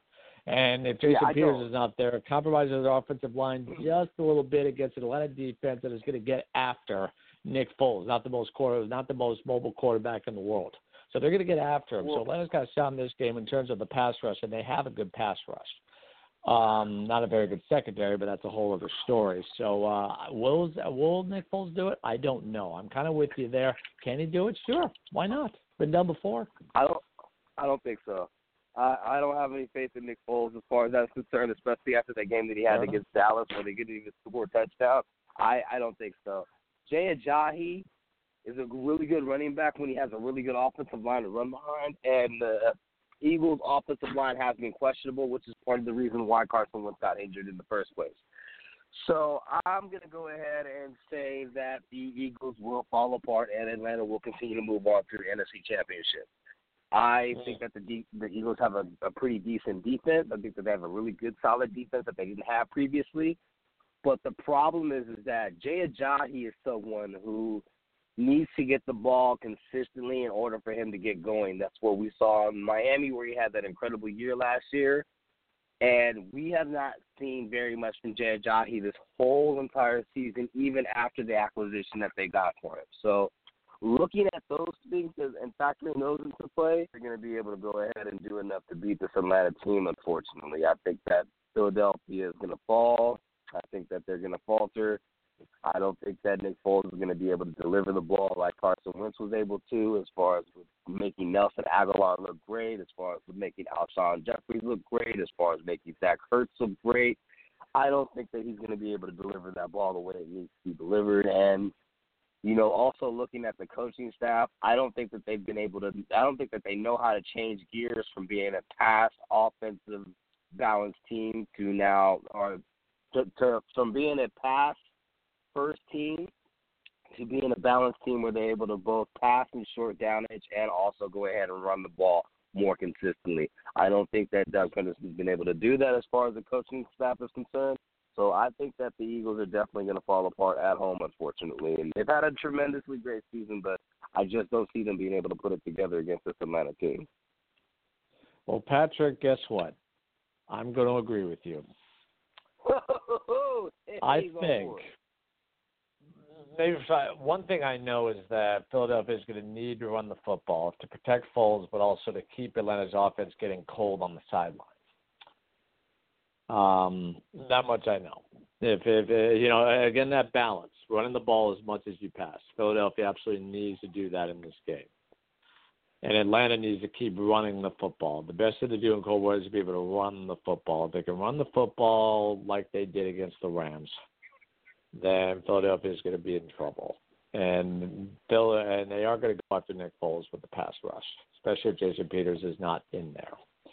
You have a point about Carson Wentz in the offensive line. Obviously, that has been really good, but without Carson Wentz, it's going to be tough. So I'm with you. I think Atlanta's going to win this game. And, oh, by the way, during the divisional playoffs, there's always one upset that no one sees coming.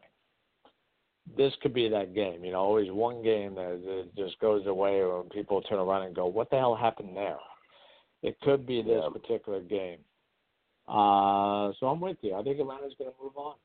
Believe it or not, as long as they can run the football in that cold weather and not rely on the passing game that has been good this year, not great like it was last year under Kyle Shanahan before he bolted for San Francisco. But it's good, and when it gets untracked, because they run the football, that's when it's really, really tough because they have a lot of weapons over there. So, yeah, I'm with you. I think Atlanta's going to win this game. It's a crazy pick. Yeah. Backup quarterback and an offensive line that is slightly compromised. Might just be enough for Atlanta to go in there and pull the victory. And now they know they can win on the road. They're not going to be afraid. They know they can go into a tough environment and win. It's just a matter of how they handle that cold weather and can Philadelphia keep Atlanta's offense on the sideline by running the football with Jay Ajayi and allowing Nick Foles to not have to be either the hero or the goat of the game.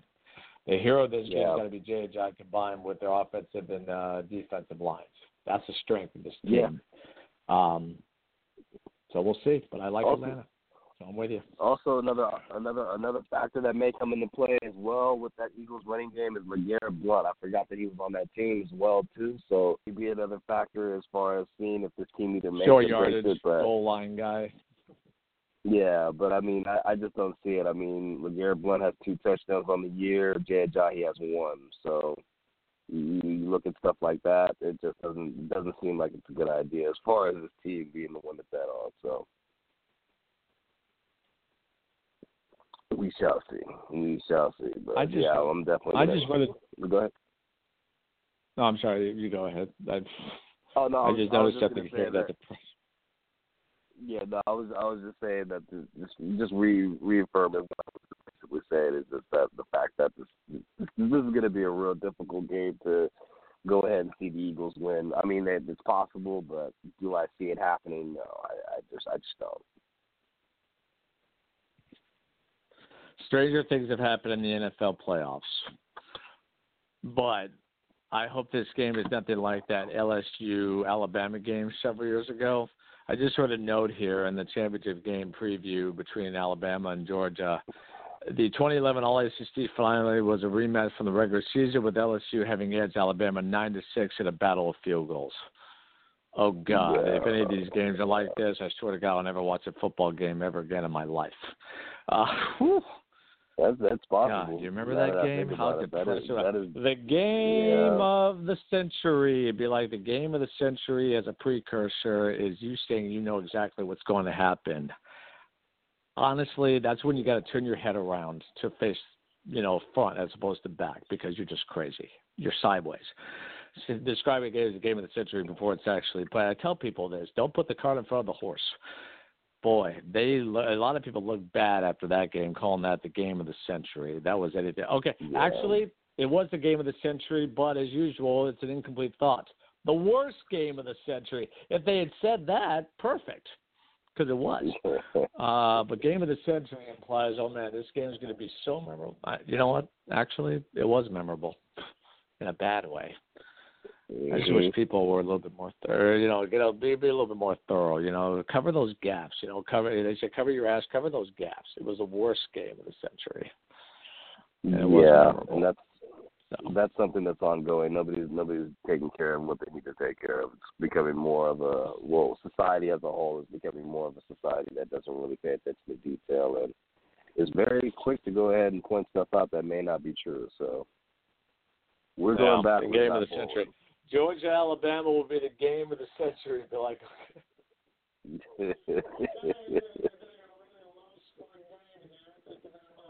I hope the game doesn't turn out like that, 9-6, a battle of field goals. And people will be like, man, the SEC should not allow it to be in a college football playoff whatsoever. They should have their own college football playoff, seriously. Call the SEC championship with a bigger trophy and a bigger cash stake. Just get it over with. What a bad game that was. I think I watched the first half and then turned it off. NBA stuff. Ding, ding, ding. The NBA is about to do a Saturday night showcase game. I have no idea. A Saturday night showcase? Like putting the semifinal college football playoff games on New Year's Eve. I mean, is that okay, so you're trying to be clever, but just be right. Just see what it is. Putting NBA games, showcase a game on Saturday night is acknowledging that, you not acknowledging that Saturday night is a night where people are going out. Might not be at home watching TV. So it's better to showcase your game on Sunday, I think, which is the top TV watching day of the week, followed by Thursday. So I don't know why the NBA keeps doing these Saturday night showcase games. I don't think the ratings are there, or they could get the ratings, as much of the ratings as they could, putting it on Sunday as opposed to Saturday night, which is a night of people going out. Why do you think they have those Saturday showcase games? Actually, I think the opposite point on that. I mean, typically on the nights when I have gone out on a Saturday myself and been at a bar, I mean, normally you'll see if there's not really very much conversation going on in the bar as far as people, going back and forth and bouncing ideas off of one another or men and women trying to manipulate each other to be in certain situations to get drinks from one another. you can easily just go ahead and look up and catch a really good game. And there have been times when I've actually been looking up and say, oh, well, wow, the Clippers are out here playing and they're actually doing a really good job, or, there's an amazing play that happens. I mean, typically on a Saturday night, most people are going out, but the TVs are still available or still on display in certain facilities or venues that you go to. So having it to that point, I think the NBA is banking on that fact, especially with the whole Thursday night games, the Thursday night games if they do come on as well too. The NBA has so many games that I don't think that they're going to be hurting in ratings or hurting in the telecast as far as that's concerned, just because of the simple fact there's always basketball on after the Super Bowl. And I think it's after January 20th is when we're going to see the real heavy bump as far as Saturday. Is it Saturday morning games that usually go on, or is it Sunday morning games? No, it's Saturday morning games, I believe, that usually happen. So, I mean, I don't think that the NBA is missing any money as far as what they're doing right now. I think it's a good thing personally. I'd much rather go ahead and catch a random game on a Saturday night when I'm drinking my scotch or my whiskey and look up and see, okay, wow, the Warriors are playing and they're actually losing. Which ain't going to happen, but, they're actually losing now. Great, awesome. So I'll take that. I'll take the NBA doing that. Hell, give me more games on the weekend, because I'm prone to watching more games on the weekend than I am during the week with just everything that goes on with, kids, life, work. It's a busy Monday through Friday that I think society is built on, and I think that's another reason why the NBA is doing that as well too. So, if anything, what day do you think would be ideal for Sunday. the NBA to go ahead and Sunday? You really Sunday. think that Sunday would be Top a good TV day? watching day of the week, and Sunday's just like Saturday, and then most people have that day off too. Your point is well taken about bars. People watching games in bars. I get that. I do that too. But what do you think there's more of in this country, bars or houses, residences? Well, yeah, of course, but I'm going to say residences. Of course, obviously, that's an easy statement to make. Of course, there are more houses and more people that are going to be sitting at home watching TV. But in more cases than not, if you look at it, couples in general are not going to want to sit down and watch basketball on a Sunday. Typically, Sunday is more so a family day, which is the reason why the NFL does their thing where they have 3 different time slots. You have the morning game, you have the midday game, and then you have the afternoon to late game.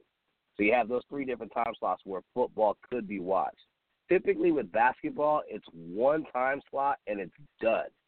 And usually with having that one time slot on a Sunday, you have to get prepared for Monday. So let's say you have the family. You got to get in line for them to go ahead and be ready to go to school on Monday. You got to get yourself in line to get ready to go to work on Monday. And your significant other has to do the same thing as well, too. Or even if you're taking the single dynamic to it. If you have somebody who's gone out on a Saturday night and been drinking all night and they get home, they're not going to wake up to watch that Sunday morning game, especially if they're not a devoted NBA fan. So looking at that factor, I think that on a Sunday morning they would lose more fans, if not maybe even be Sunday able to go afternoon, ahead. Actually. Okay, You have the game on Sunday afternoon. I would say you have the game on Sunday afternoon closer to 7 evening after the church and brunch hours have exhausted themselves. People go to brunch, people go to church. So I would say Sunday afternoon to 7 evening. But on Saturday evening, you have the same problem, because people going out, but also regular season NBA basketball with all these 3-point shooting, not as good as it used to be. I prefer the old way, inside out, fast breaks, inside out to the center, like Kareem Abdul-Jabbar going out, reversing the ball, so on and so forth. You don't see that in the NBA anymore, so the product is not as good. And Saturday night is not a good TV viewing night, for most residences. So that's why I question that line of thinking. Well, the NBA itself is starting to sway to a more Euro-style league play anyway, so that's part of the reason why you're not seeing a lot of banging and cutting and slashing like we used to see back in the day. And guys want to preserve their careers by not going inside. You take less of a beating when you play on the perimeter. So that's someone asked me about that. I said, why do you think it's that way? And I think your Euro style of play is a good point, but also guys are not taking the same level of punishment on the perimeter as they are going inside. Longer careers, more money, more endorsements, so on and so forth. career preservation. I think that's a big part of it as well. Soft league. We're in a soft league. We're in the soft era of the NBA. So hopefully we get out of this, but it's not going to happen anytime soon until we have bullies and people willing to go ahead and lay it on the line and give a nice forearm to the face. You know, and go back to the old. Give me maybe the bad boy. Maybe not that bad, but inside-out basketball, what Dr. James Naismith intended with the game of basketball. You know, because right now it's outside in, and you know, life begins on the inside out. You know, if you've read enough, or if you've read enough, you've been around long enough, you would know that. But the NBA right now is the exact opposite. So, and yeah, it's not going anywhere anytime soon. But the league is cyclical. Hell, even running backs are making a comeback in the NFL to a degree. Now running backs are getting more value in the NFL. And look at all the running backs that are going to be coming out of the college or that of the NFL draft. You know, this is going to be a running back heavy draft with Bryce Love and Saquon Barkley and the kid from San Diego State. I forget what his name is. And the Lockheed Martin Bowl against Navy was amazing. So things make a comeback. So maybe the inside-out game in the NBA will make a comeback eventually. Yep, and we better pick up a running back in the offseason because I don't think Carlos Hyde, unfortunately, is going to stay with us. So maybe Saquon Barkley, who knows, or Bryce Love, we'll see. But the Niners have some options. But winning those 5 games in a row kind of pushed our draft position back. But the teams before us need quarterbacks. The teams before us need quarterbacks for the most part, so we will see, except maybe the Colts. The Colts might be an issue because I think they like Jacoby Brissett. They may take Barkley to be his running back, so we'll see. Or the Niners could trade out. We'll see. Yeah, that's a definite possibility. And we'll talk about the NFL draft if it gets closer and try to project, you know, the first 10, 15 picks, whatever the case may be, because the NFL draft's all about the first round and nothing else. Or who might get picked later in the draft, you know, who might be a Russell Wilson or a Dak Prescott, someone that gets picked after the first 2 rounds and has some success in the NFL, so we could figure that out as well as who that guy might be, quarterback, running back, or otherwise.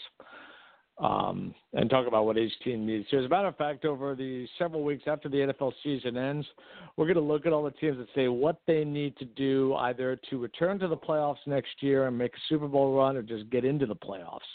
We will do that after the season ends because the NFL playoffs will give us plenty to talk about as it goes forward along with the NBA and baseball. It's going to start to heat up as well.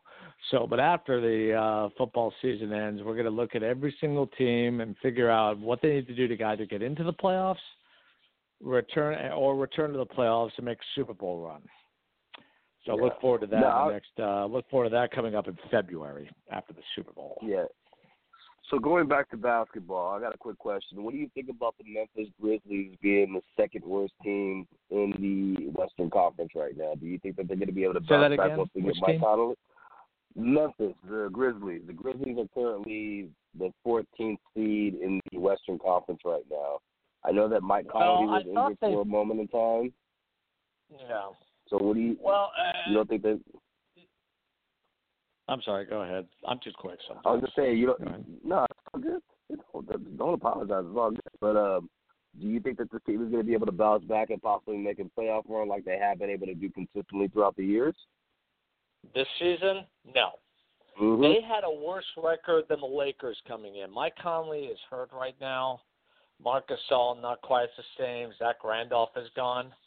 They're trying to recreate themselves. And, they fired, what's his name, David? The head coach. Take that for data. He's in the boot now. They pulled the trigger on that really quickly, which I thought was questionable. I thought it was a knee-jerk reaction by the organization firing him.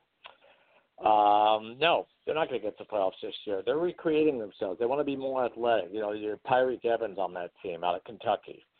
More athletic point guard, dominated the Lakers in that game, by the way. They're trying to recreate themselves at this point. I feel like it's going to take some time.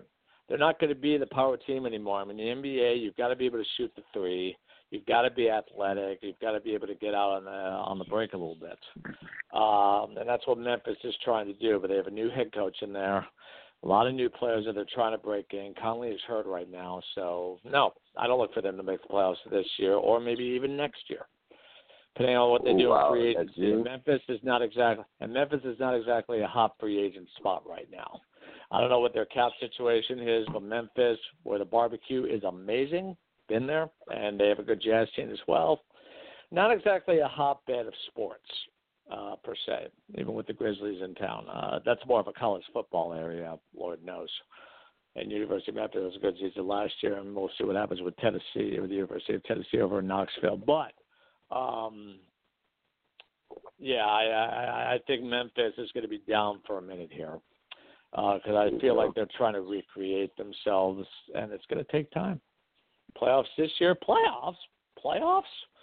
You just hope that they can win enough games to make the season respectable. Definitely. Memphis is in transition at this point, in my opinion. Okay. Yeah. What about you? I agree with that. No, I agree with that. I think that Memphis is definitely in a rebuilding phase right now. I think that they may be able to pick up a possible free agent, maybe to go ahead and really taper that team off for next year to compete. But I just looking at Memphis and seeing what they've done over the past couple of years. I mean, it's been incredible. It's been something that's really been good. But that Mike Conley injury and with them having no timetable for that, I mean, if he's possibly able to come back after the All-Star break, they can maybe go on a run. But it's they're going to need to go ahead and pick up somebody, though. They're going to need to pick up a free agent fast, and I think that's the one thing that they need to be looking into if they want to even be able to compete in the West. But I mean, why not bring back a guy like let's see, who's currently Leandro Barbosa. Barbosa's a current free agent right now. He's available. That would be a pretty good pick for them. They can go ahead and have somebody run the ball. They could possibly make a trade. I know that the Lakers are pretty stacked up as far as the point guard position is concerned, so they could probably bring somebody in. Or even bring in Monte Ellis. Monte Ellis is a free agent right now, and he would be able to go ahead and be a spark. Monte Ellis is not in Dallas anymore? He's not playing with them? I don't think so. Let me just double check that, but Monte Ellis. To think that when Monte Ellis was playing with Steph Curry in Golden State, then they did shit in Dallas, and now he's not even in the league. Wow. Wonder what happened there. He's always been a really good shooter. Nothing else, but we'll see. They need shooters over there, that's for sure. They need guys that could stick the three and get to the free throw line. So we're not going to that right now, except for Conley. Conley's the one guy that can do that, but it's hard for him to do it by himself. He needs help. So that's Memphis right now. But the Lakers are even in a worse nosedive. They haven't won since before Christmas. They've been killed by Charlotte the other day after beating Charlotte on the road as part of that 4-game trip in which they started out 2-0, then dropped the last two, and that's when the tailspin began. I mean, what do we make of the Lakers at this point? It's supposed to be a season of hope where they're going to look as good as possible to free agents. You got guys worried about their status on the team, a lot of trade rumors. Magic Johnson and Robert Luka have been very open about their desire to bring in a couple of big-name free agents in the offseason, and guys have been affected like that, guys like Brandon Ingram. Not Kyle Kuzma so much, but Brandon Ingram's been affected by it. Julius Randle's been affected by it. So what do we make of this team at this point? It seems like they're completely discombobulated. Can they turn it around and make the season somewhat respectable? Yeah.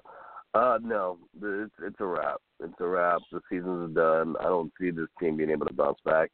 Even though Kuzma is a really great really good guard as far as that's concerned, our guard/forward, I don't see this team being able to bounce back. They're too far gone. I mean, being at the bottom of the Western Conference right now and going on a 9-game losing streak, you're pretty much taking yourself out of NBA contention as far as being able to make a run towards the playoffs. So I think that there's going to need to be some restructuring. And like I said originally, the one thing that I was concerned with is the lineup changes that Luke Walton runs and the starting lineup and how he does his transitions as far as bringing people in and sitting people down. And as you can see, it's a major issue and a major problem. I mean, you look at them as far as their lineups are concerned, and every couple of games they're just switching the starting lineup. You can't do that. You can't do that to players because not only are players losing confidence in themselves and their ability to play, what they can do, what they can provide to the team, but you're also sending a statement to the rest of the locker room saying that just because you start today doesn't mean that you're going to start tomorrow. Just because you have a great game doesn't mean that you're going to be a formidable player to go ahead and really lead this team. So I think that it's going to start when this team will start clicking when they finally have some cemented roles as far as starting point guard, starting shooting guard, starting 3, 4, and 5. I mean, until they have that solidified and locked down, you're going to see all kinds of randomness coming from this team. So, originally we were all hyped up to see what this team was going to be able to do with Lonzo Ball playing decent here and there, and we thought that this team was going to be able to put it together, but sure enough, we're starting to see exactly what it is, and unfortunately, this Lakers team just doesn't seem like they're ready to make that transition into being a playoff team where they can compete with one another. I mean, even when you have guys such as, Jordan Clarkson should be getting a lot more minutes than what he gets. Larry Nance Jr. should be getting a lot more minutes than what he gets. Brandon Ingram needs about another 20 or 30 pounds to be put on him, and he's going to be a formidable person. So there's a lot of upside towards the future, but in the present right now, the Lakers are just they're exciting for some games, but not all. Well, you know what? I heard someone say that, and I forget who said this. That was interesting. If you have a young team that is losing a lot of games at once, it means you're not getting much from your veterans. I think that's absolutely right. Brook Lopez hasn't had a very good year, and he's been out of the lineup lately. Andrew Bogut just got put on waivers, doing nothing. As a matter of fact, the Lakers are worse with him in the game than out of the game. Kentavious Caldwell-Pope has played fairly well. He's not a veteran on the team. He hasn't been around a long time, but he's certainly been around longer than Kuzma, Ingram, Ball, and Randall, and Clarkson. So it's, he's done okay, but that's what the Lakers need, because the Lakers will have another lottery pick this year, it looks like. So they're going to get even younger, but we've got to bring some impact veterans in here that can make a difference. That could help get these guys to the next level, because if they have to try to get to the next level themselves, it's going to, with Luke Walton's, rotations being what they are, it's going to take much longer, and the Lakers have already been on the playoffs for the past 4 years, going on 5. This is not the way it's supposed to be. So we have got to bring in some impact veterans, some difference-making veterans around this particular team, and then this team can get to another level. But in the meantime, what I think they need to do is be accountable to themselves and not worry about the Lakers' business plans. It's out of their control, because the Lakers are one of 30 teams in the NBA. If you're not with the Lakers, you could be somewhere else. Don't worry about it. These guys are in the league for a reason. Just go out there and play and be accountable to yourself and to the team, and do the best you can, and everything will work out just fine. To be worried about your status on the team, that's not where your status in the league is way more important. And I know playing for the Lakers can be very, very special. I get that. It's a glamour franchise of the NBA, no question about it. Even when the Lakers are bad, they're still interesting. Don't worry about it. But at the end of the day, you have to see the big picture if you're a Brandon Ingram or Julius Randle or Jordan Clarkson, and understand that if you're not playing with the Lakers, chances are you'll be playing with somebody else. So just go out there, play, do the best you can, and everything will work out just fine. And then you can survive the rest of the year and play better than you have, and then we can go from there, getting some better difference makers in there, which the Lakers absolutely need. I get what you're saying as far as that is concerned, and maybe worrying more about your status as far as the NBA as a whole, and not really being so concrete and looking at what's going on with just you and the team. But everybody wants to play for the Lakers. You're in a big market, and when you're in a big market, which is great for us, so we're going to get people, right? But not everyone can play for the Lakers. Yeah, of course. There's 15 roster spots available. That's it. 600-plus NBA professional basketball players in this country. So. Yeah, but, just looking at it, though, when you're playing for a team like the Lakers and you're able to go ahead and see the stars and the glitz and the glamour, and everything else going on, you're gonna put a lot of pressure on yourself because it's just natural because of the environment that you're in and the amount of legacy that goes on with it. So looking at your status as far as overall with the league becomes somewhat secondary because of the fact of where you are and the amount of pressure that's put on top of you. So, I mean, looking at it like this, I mean, there's a lot of moves that need to happen. Maybe bring in somebody else as far as in the front office is concerned, you know, and maybe even pull a situation where you do something of what the Raiders are doing with Gruden, you know, bringing in Gruden and bringing in him to go ahead and not only stay with the team long term, but also have some possible ownership with it. You know, I think the Raiders are doing a great idea with that, and I think that the Lakers need to possibly look into doing that as well too, because this team just does not have any leadership right now.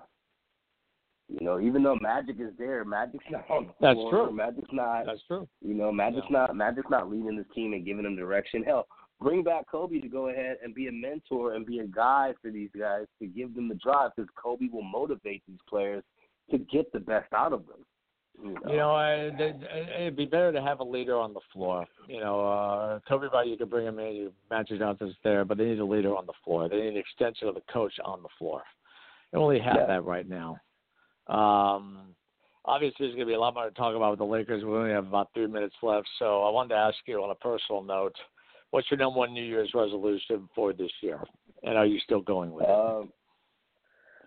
Me personally, I don't make New Year's resolutions. I think that I kind of do my thing on a daily, so I'm constantly looking at and analyzing myself to be a better person and to kind of improve on things that I'm lacking in. But if I had to make a long-term goal, I have a few business ideas that I want to kind of get off the ground, and with the job that I'm currently in right now, it's just making that more of a standpoint as far as locking that in. So mainly a lot of career-based goals in regards to that, possibly getting another house and being able to go ahead and be a little bit more comfortable for me and my kids and my family and my wife. So that's about all. What about you? Good goals.